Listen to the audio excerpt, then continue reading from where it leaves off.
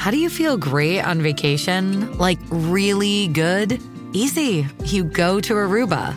You'll spend your time relaxing on cool white sand beaches and floating in healing blue water. You'll immerse yourself in natural wonder and find your center on an island where things move at your speed. You won't just feel great, you'll feel relaxed, renewed, and ready for life.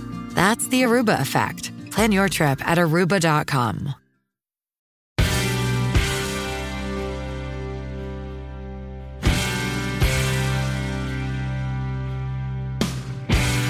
Hello, everyone. Welcome back to the Janice Dean Podcast. Happy New Year. It's hard to believe that 3 years ago, we were just about to enter the COVID-19 pandemic, and our lives changed forever. At the time, there were so many unknowns about the illness, the impacts, the treatments, and how long it would stay with us. Well, 3 years later, we're still getting sick from it, despite the shots, the boosters, and all the precautions we took. The loss of life was tragic. One thing we knew at the very beginning was how COVID was particularly dangerous to the elderly. As many of you know, both my husband's parents died in their separate elder care facilities during the spring of 2020, and we later found out that our governor at the time had a mandate to put over 9,000 COVID-positive patients into nursing homes here in New York. I decided to speak out about it in May of 2020 and have been an advocate of finding out why it happened and what we can do to make sure it never happens again. My guest today is also someone that wants to make justice happen for families, and he's been trying to uncover and prosecute those who put seniors in harm's way. John Daly is a lawyer here in New York and since 2007 has focused on the prosecution and trials of matters concerning abuse and neglect in nursing homes and other medical facilities. Specifically, he has tried cases concerning the failure of nursing homes, assisted living facilities, and hospitals to provide resident care consistent with state and federal regulations. He also prosecutes cases under healthcare facilities for violating the rights of patients under the New York State public health law. Mr. Daly is an active member of the New York State Bar Association and was appointed to the New York State Bar Association COVID-19 Task Force in 2020. He's also the chair of the Nursing Home Litigation Committee of the New York State Trial Lawyers Association. To put it simply, he's someone that's on our side and wants to help. So please welcome John Daly to the Janice Dean Podcast. John Daly, thank you for being here. Great to be here, Janice. Thanks for having me. You know, this podcast is usually about sunny topics, but this is something that's near and dear to my heart. It's something that I have wanted accountability for almost 3 years now.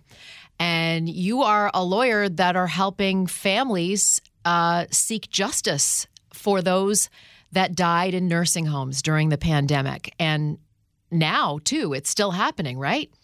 Yes, it's still happening. And unfortunately, for a lot of those families who lost loved ones due to COVID in nursing homes and other adult healthcare facilities, there's very limited actions that they can bring. And the lawsuits that we'd like to bring on behalf of those families are really an uphill battle. Yes. And that's for a couple of reasons. One major reason is the immunity law that was put into place by the Cuomo administration. So let's talk about that. Okay, so March 25th, Andrew Cuomo puts out a mandate that basically says nursing homes have to accept patients, incoming patients, COVID-positive patients, without testing them.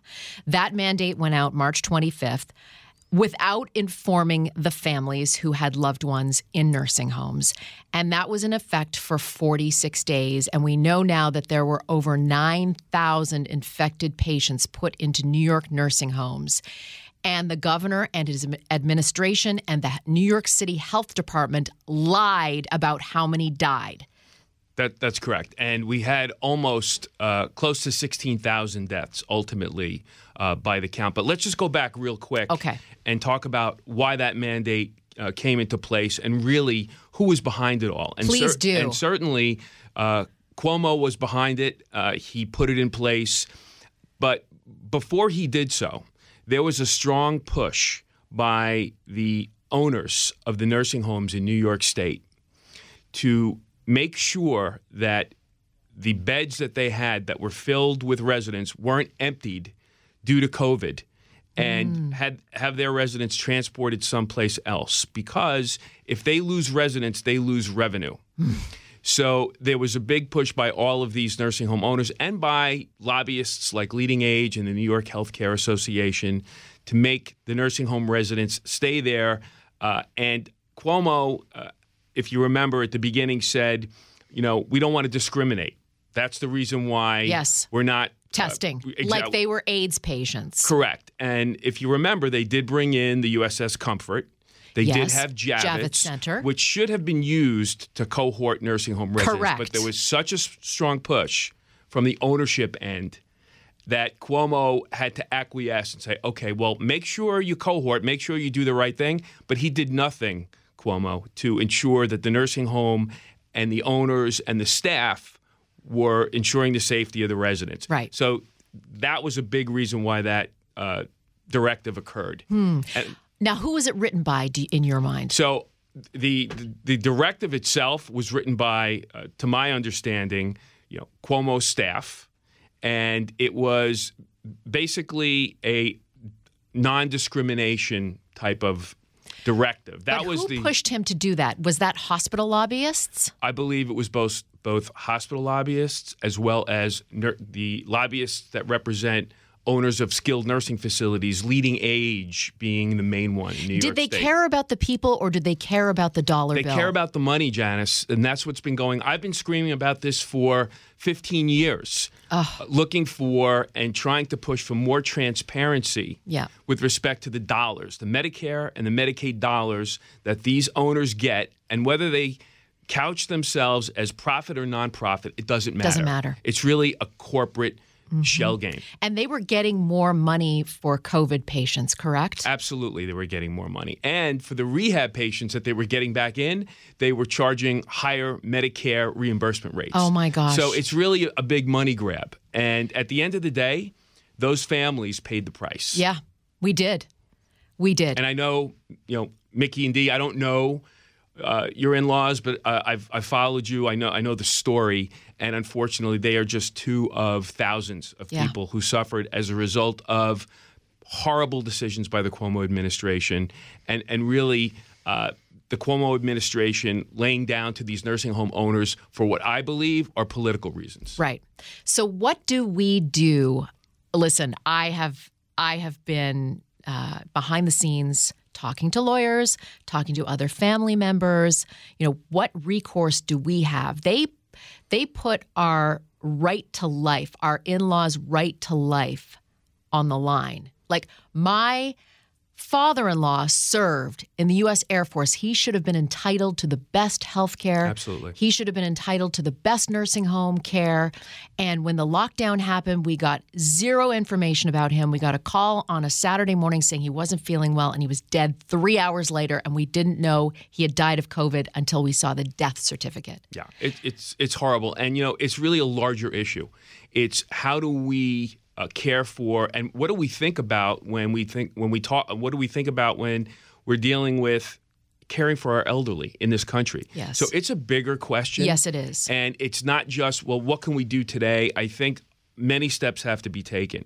One of the steps that needs to happen immediately is the enforcement mechanisms in the state of New York, the Department of Health, for example, who are responsible to administer the laws and to enforce the laws. And we have some good laws in New York State. They're just not enforced. And there's no penalty for the real people behind the curtain. That's the owners who get the money, who in this latest lawsuit by AG James, now for the first time, and this is something I've known for years from litigating against these companies, the money that's getting taken out of the facility and paid through administrative entities, really, it's a scheme to take money out of the nursing home that should be going to patient care and line the pockets of the owners. And we have laws to enforce, and prosecutors should be coming in. County prosecutors should be coming in and arresting these owners because they're committing fraud, and that fraud is leading to deaths.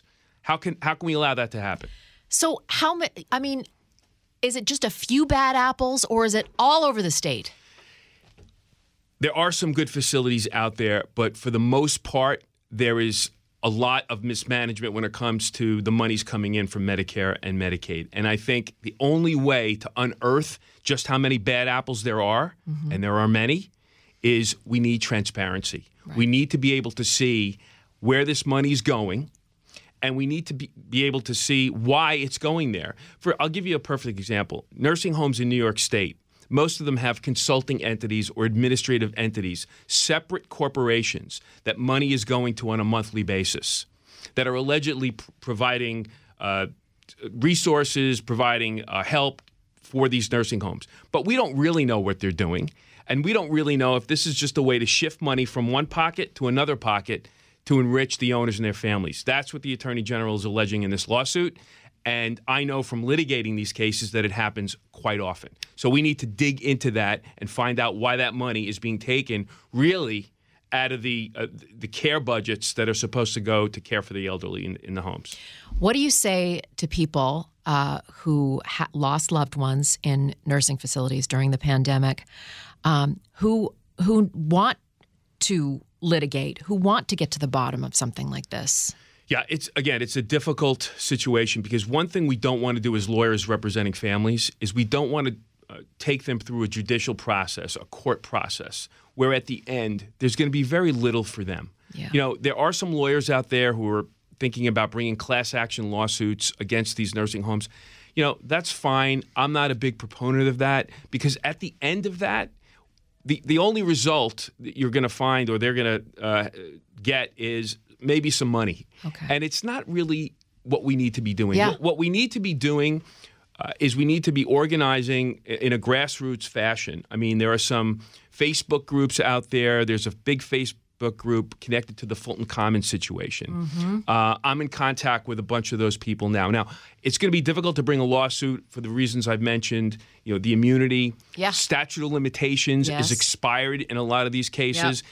And, you know, the laws have not, even when immunity was repealed, we can't go back in time. So it's going to be difficult to bring what we'd call common law lawsuits to recover money for the deaths of those loved ones. But there are other things we can do. And one of the things I'd like to do is on our next lobby day up in Albany, which I participate in every year, is bring some of those victims and their family members up to those legislators and say, hey, these are the real people. These are the victims. These are the real stories. Listen to them. Let's pass some laws that give us more transparency on the money side.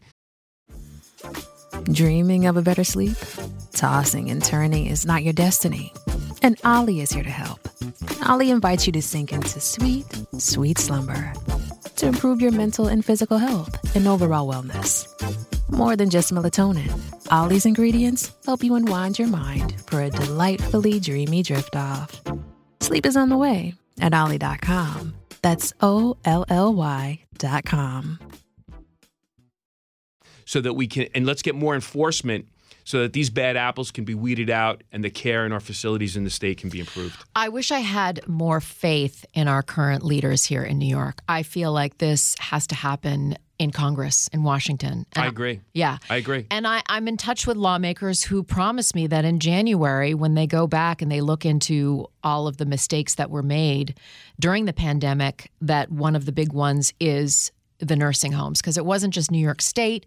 It was Michigan. It was Pennsylvania. There were governors that had the exact same phrasing in their orders to bring COVID-positive patients into where our most vulnerable resided. And if we don't have an after-action review, this is going to continue to keep happening. There's no doubt about it, and I agree with you. I think we need to have a national policy. We need to have a national policy on how to care for the elderly in this country. Yes. Particularly those who are vulnerable, like those in nursing homes, who can't advocate for themselves. And that's the real issue here. When you're a resident of a nursing home or an adult home or a group home, most people don't have an advocate. And if you don't have a family member or somebody looking out for you, visiting you every day and being the squeaky wheel who's going to get attention, you know, the likelihood of a bad outcome is really high. So we do need a national policy. I hope when the new Congress comes in, they start to address that, and hopefully we can get some laws passed, some laws on the books. But we need someone to champion, this effort. We need people in Congress, somebody in Congress, to take the lead. Yeah. And we'll be back with more of the Janice Dean podcast right after this. I'm hopeful of that because I'm going to be the squeaky wheel if they don't. Well, I'll squeak right along with you, Janice. Tell me about, we have to tell people how awful people were treated in these nursing homes like Fulton Commons. Yeah. So, Fulton Commons is a nursing home. As you know, it's in Nassau County in Long Island. And I've litigated against them in the past. And I've actually deposed people, the two people who have been indicted in the Fulton Commons case, Carol Frawley, who was a former director of nursing. I've deposed in cases and have gotten testimony from her. And again, a lot of these directors of nursing move from one facility to another, and there's unity of ownership groups in a lot of them, or loose affiliations among these owners. And you have these people who move from place to place, and their concern is protecting these owners, being the company people. They're not there advocating for the families, which they should be doing as registered nurses, right? Just like doctors, there has to be some oath they take when they become a registered nurse that their patient is more important than anything else. But you just don't find that. And Fulton Commons is really an egregious example of siphoning funds out of the nursing home, which the public health law requires be used for resident care, not to line your pockets with profits. Yeah. Okay? So, again, the AG made a lot of allegations in the lawsuit. We'll see how this lawsuit unfolds, but they are really one of the bad apples out there. And again, it goes back to the same old story: people less important than profits, and we somehow have to stop that. Yeah, it drives me crazy because politicians are trying to get money for their campaigns, and the biggest donors are the nursing homes, the hospitals.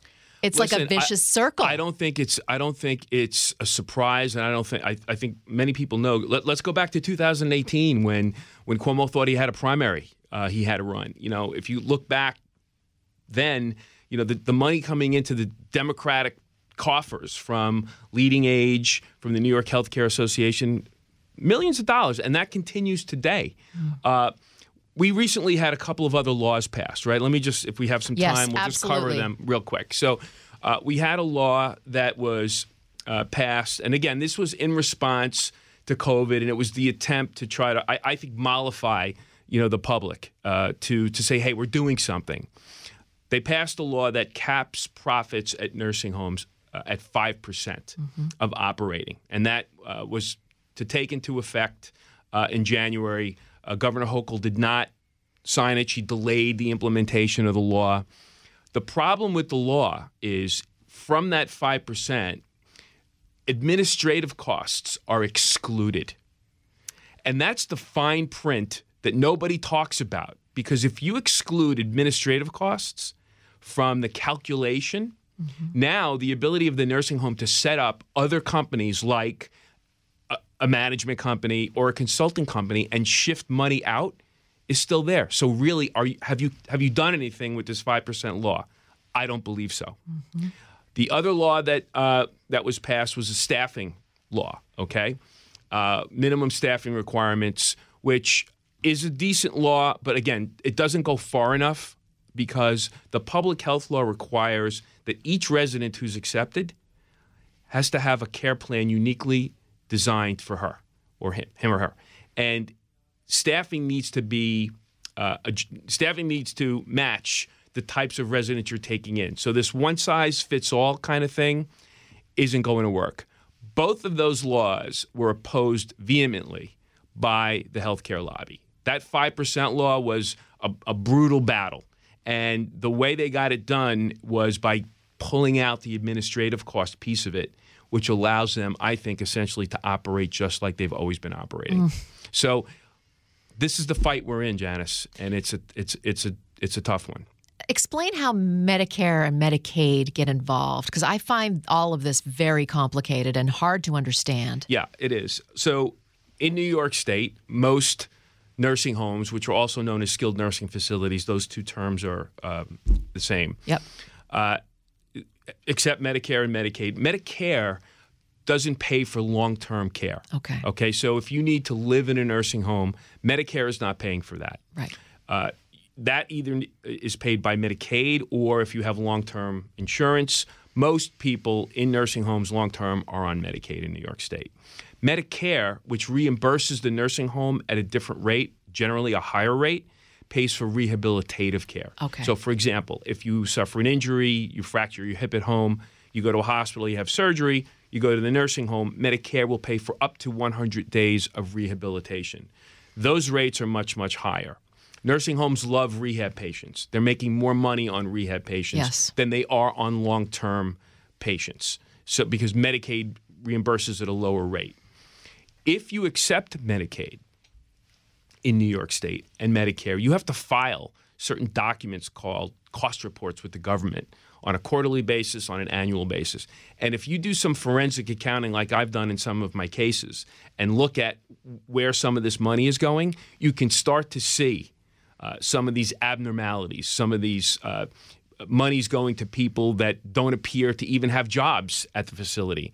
I've deposed owners and I've deposed administrators using a cost report and asking why certain people are listed as having salaries of $100,000 and the administrator doesn't even know who they are. Oh, my gosh.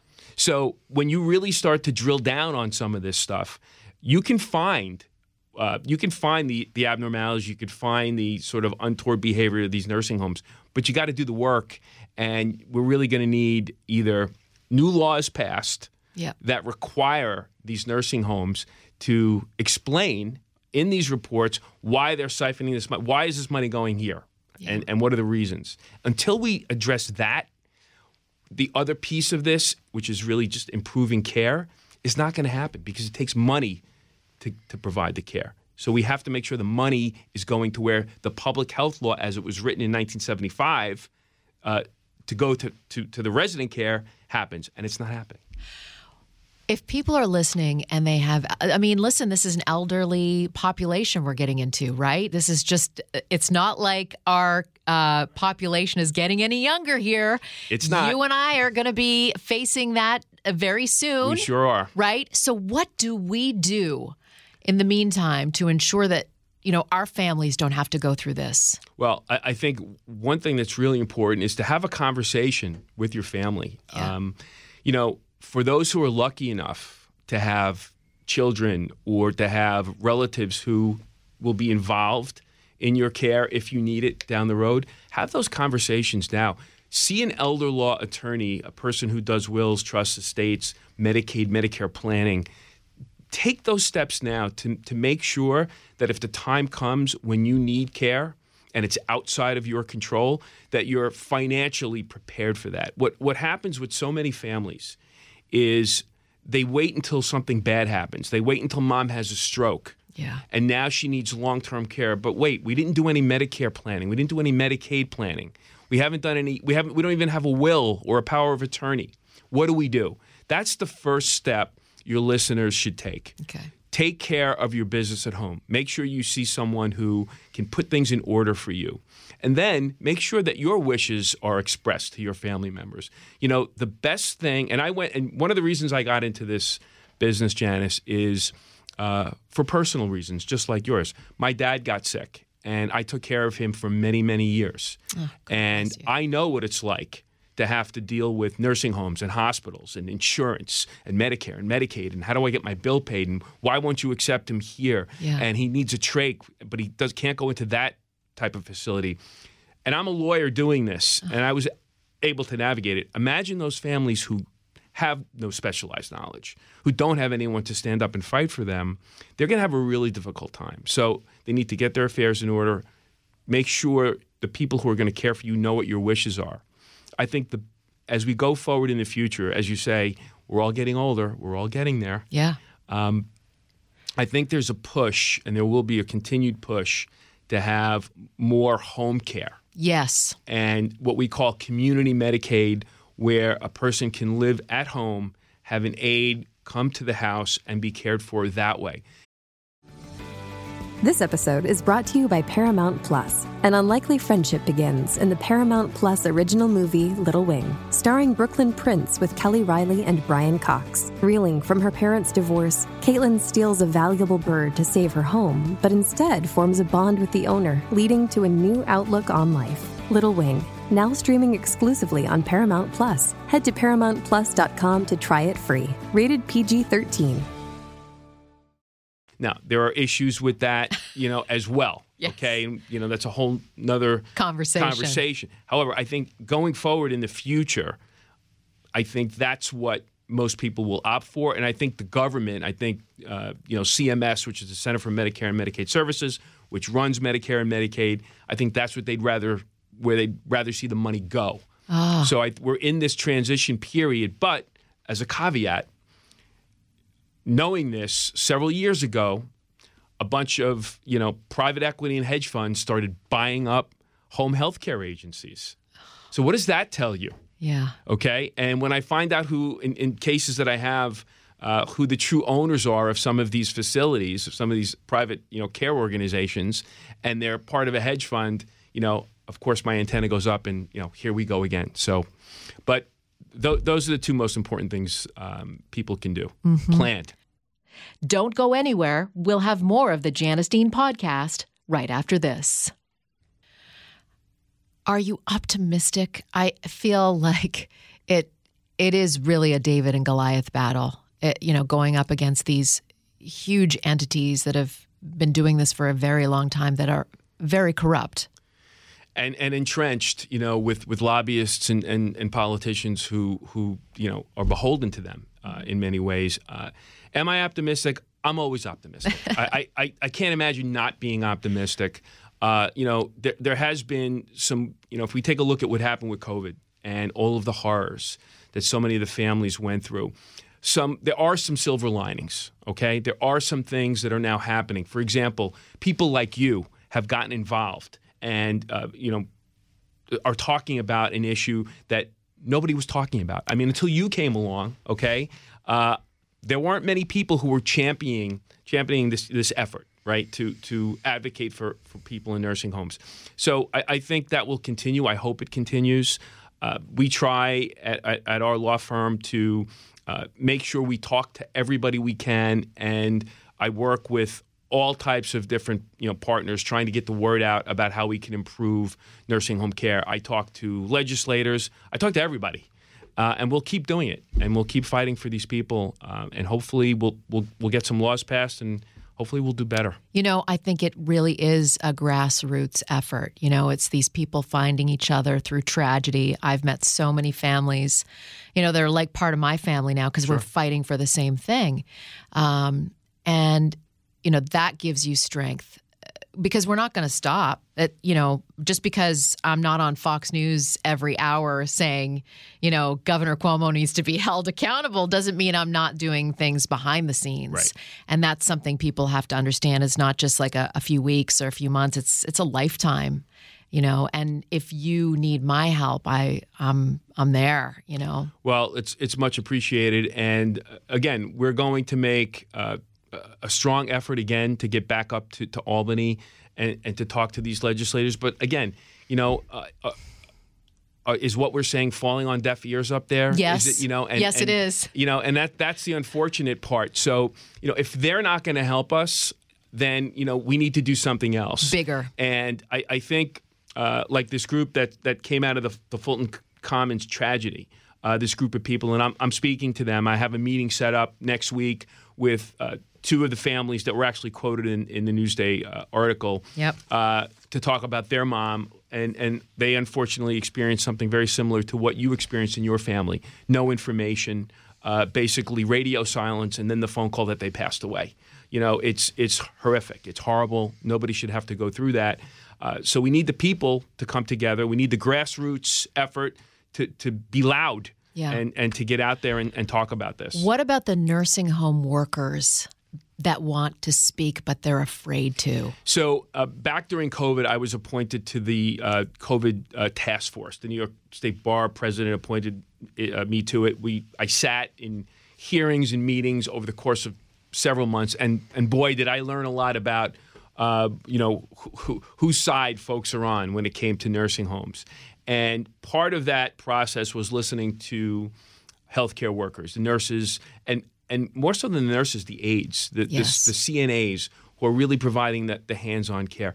And, when you think about those folks, they're some of the most dedicated people in the world. I mean, just imagine doing that type of job where you're caring for an elderly person, you're changing them, you're feeding them, you're dressing them, you're angels. bathing them. I mean, very few of us would choose to do that. And for the most part, most of them are very dedicated to their work and really truly care about the residents in the homes. And boy, I was brought to tears on more than one occasion listening to them talk about how they weren't given PPP. Okay, garbage bags. They were wearing garbage bags. How they weren't trained on how to use the mask. I mean, this isn't something innate. Again, a CNA takes a 14-hour class. Most of them, aren't most of them don't have college degrees. Yes. So they need training, and the stories were horrific. No vaccines, okay, no tests, nothing, and they're being sent into this war zone, which with a virus that nobody knew anything about at the time. Really, nobody knew what was happening, and it's the amount of money they're paid. Okay, there was just a new law passed that raises the minimum. I forget what it is. It might be $15 an hour. But again, that's still way too low. Yes. And the way they pay them, okay, is also horrible. They're not paid full for all the time they spend. They have lunch hours taken out by some of these nursing homes. So I think, again, they need to also be heard. But I think, like you say, they're afraid of losing their jobs. Yeah. And they have important information that I feel like the only way we get that is through subpoenas. Yeah, and look, I'm going to be following this Fulton Commons case really closely. Now, it's a civil lawsuit, right? So no one's being prosecuted here. Yes, explain criminally. that. Yeah. So this is a lawsuit that the AG brought basically for what we'd refer to as really civil penalties. She's trying to get the administration changed. She's trying to change the way that the facility staffs. And the irony of all this, Janice, is these are the things that the Department of Health is charged in New York State with enforcing. We have laws about this stuff on the books already. And the DOH is supposed to be enforcing it. It shouldn't take the Attorney General to bring a lawsuit to enforce the laws that were designed to protect our elderly people in nursing homes. Correct. I think that if they develop evidence that shows there was intent, to shift money or to siphon money off, and that they can bring a criminal prosecution, that's what they really need to do. This lawsuit is not doing that. So they need to push further. And again, why Fulton Commons? Why now? I've had people from the Attorney General's office in my office looking at cases I've recommended to them over the years. Okay? Never, they'd come in for a couple of days, look at a few things, never heard anything back from them. Now, all of a sudden, we're seeing this major lawsuit. Well, great. I'm glad to see it, but we need to go farther than just a civil lawsuit. We need criminal prosecutions. Yeah. When we have evidence of it. If there's enough to indict a director of nursing for covering up sexual abuse, I find it hard to believe they can't uncover intent with respect to fraud with moving money from one pocket to another when there's no basis to do it. Right. You think there's more lawsuits? I think there's plenty more to come. Yeah. Well, from the Attorney General, we'll see. I don't know if they have the staff or the resources to police it to a degree where they're going to go in. To me, it looks like there was some type of whistleblower. Again, this is all my opinion. Yeah. I don't know. However, from the allegations in the lawsuit, that information is not something they can Google and get. Yes. Somebody had to get it to them. and either it's somebody on the inside or some other way they got it. Certainly, they could have reviewed the cost reports, but to me, reading the lawsuit, they had information that they had to be given by somebody on the inside. Yeah. So let's see what happens. But we will be following it, and we will certainly be using any information that we can in active cases that we have against that facility now, which we do. And let's hope that this is a trend. I hope so. I always think the elderly, we need to care about our greatest generation. What if this was children? What if we had put sick people into schools? It would be on every front page of a newspaper. But because it's the elderly, it's like... Yeah, there's just, that's the way it's been in this country for as long as I've been around. Yeah. And I can tell you, when you look at other countries, okay, they treat their elderly very differently. Yes. They revere them. In Europe and Japan, yeah. I've spoken to, I appeared on Fox way back on a Martha McCallum show, and it was wonderful to be given that opportunity to speak to her about what was going on, getting that exposure. We got phone calls from literally around the world and talking about why is this happening? How can this happen? We just don't do a good job here, and we don't care for our elderly in a way that really shows them the respect that they deserve. Like your father-in-law, who's a veteran. These people deserve to be cared for. And properly. we think, my sister-in-law puts it so well. We didn't put them into the facilities to die. We put them in there to live, to have care, to be cared for, because we weren't able to do that 24/7 with them. Right. And we thought we were giving them a better life. If you speak to people, and if I'm on trial on a case, and I went to verdict on a case about a year ago. We had a very successful trial, a nursing home in Brooklyn that really dropped the ball and seriously injured and really killed a woman. And when you talk to just the average person, an average juror, for example, coming in for jury service, and you ask them a question, what's the first thing that comes to your mind when I say the words nursing home? The most common response I hear, it's a place to go and die. And that says a lot. It does. That says a lot. That's what's in people's mind when they think about nursing homes. There's no positive spin on it at all. And like you said, the laws are designed and the funding is designed not for it to be a house of horrors where people go to die, but for a place for people to flourish, right, and to live, the last years of their life happy, safe, and cared for. Yeah. I mean, our plan was to have both Mickey and Dee in an assisted living residence together. Yeah. And Mickey had health issues. We had to get him in better shape. He was in rehab in a nursing home. But Dee was ready and waiting for him in a really nice assisted living residence on Long Island where we could visit them. It was bright. It was sunny.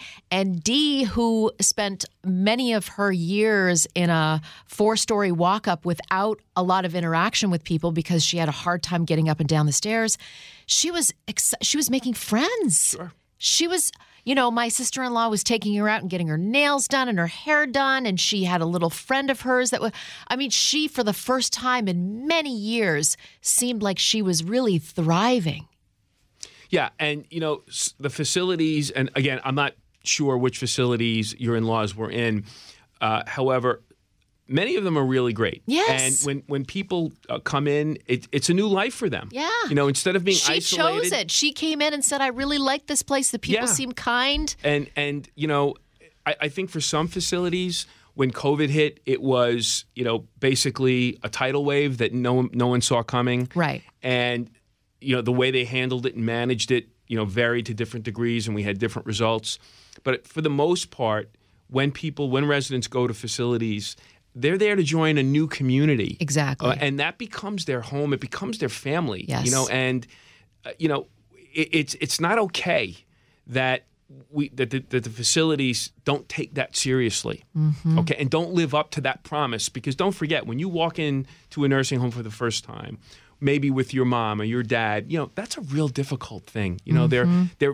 realizing now I have to, especially if they're cognitively intact. Okay, now this is going to be where I'm living, and it's such a big adjustment that the nursing homes have to be cognizant of the fact that they have a really high responsibility. Exactly. And they can't take it lightly, and the money cannot come before the people. Exactly. And that's it. At the end of the day, that's really what it's all about. We it's a public trust to some degree, right? I mean, yes, you're in business to make money. Yes, you're permitted to make a profit. But if you choose to be in the nursing home industry, there has to be some recognition that you are entering a business where you're caring for vulnerable people and that their needs have to come before your right to make a profit. Absolutely, John. This was a really good discussion and to be continued. Absolutely, because Janice. I'm not going anywhere. I'm glad to hear that. We need you. Yeah. We need you out there talking and doing what you're doing because this is, like I said earlier, it's going to be a tough fight. It's always been a tough fight, and we're going to keep on going. And we're going to be there someday, and we have to make sure that, our kids don't have to deal with what we had to deal with during a pandemic. I appreciate you coming in. How can people get a hold of you? Obviously, people have so many questions. Where can they go to get information? Yeah, so we've there are a number of places people can go for information. Certainly, my law firm, Daly & Marino, we've been around for 25 years. We're based in Mineola, Long Island. We're easy to find. Our phone number is 516-292-4700. People can call. One thing we pride ourselves on is we'll speak to everybody, not just people who may have a case or who are going to be clients. And I take it, again, sort of as a tribute to my dad. And that's how I look at it. So if a person calls me and just wants to vent, I did more, I think I was more of a social worker during COVID when the courts were really shut down and there was not very much we could do, than I'm really being a lawyer. Because these families just needed people to talk to who understood what they were going through. And because I went through that with my father, I was able to do that. So I continue to do that. Also, there are some really great organizations out there. There's the Long-Term Community Care Association, who does a fabulous job. Their website is, I believe, is nursingHome411.org. Okay. They have a lot of great information, forms that you can use. We also have checklists for families if they want. They can call us. We'll email them checklists. These are the questions to ask if you're thinking about a nursing home. So there's a lot of help out there. People just have to, find where they can get help and use it. Okay. Well, thank you so much. And we're going to be in touch. Thank you, Janice. It's great to be here. We'll make sure that everyone who cares about this, will continue to care about this. Absolutely. Happy holidays. You too. Stay well. Thank you. Thank you, John, for being a positive force for good in our fight for justice and accountability when it comes to our seniors. I look forward to working with you in the future. Thank you to all of my listeners. If you have someone you think should make the Dean's List, let me know at Janice Dean on Twitter or Janice Dean FNC on Instagram. Or you can rate this podcast. Please subscribe, rate, and review to this podcast on Spotify, Apple Podcasts, or at foxnewspodcast.com. Listen ad-free with a Fox News Podcast Plus subscription on Apple Podcasts. And Amazon Prime members can listen to this show ad-free on the Amazon Music app. And don't forget to spread the sunshine.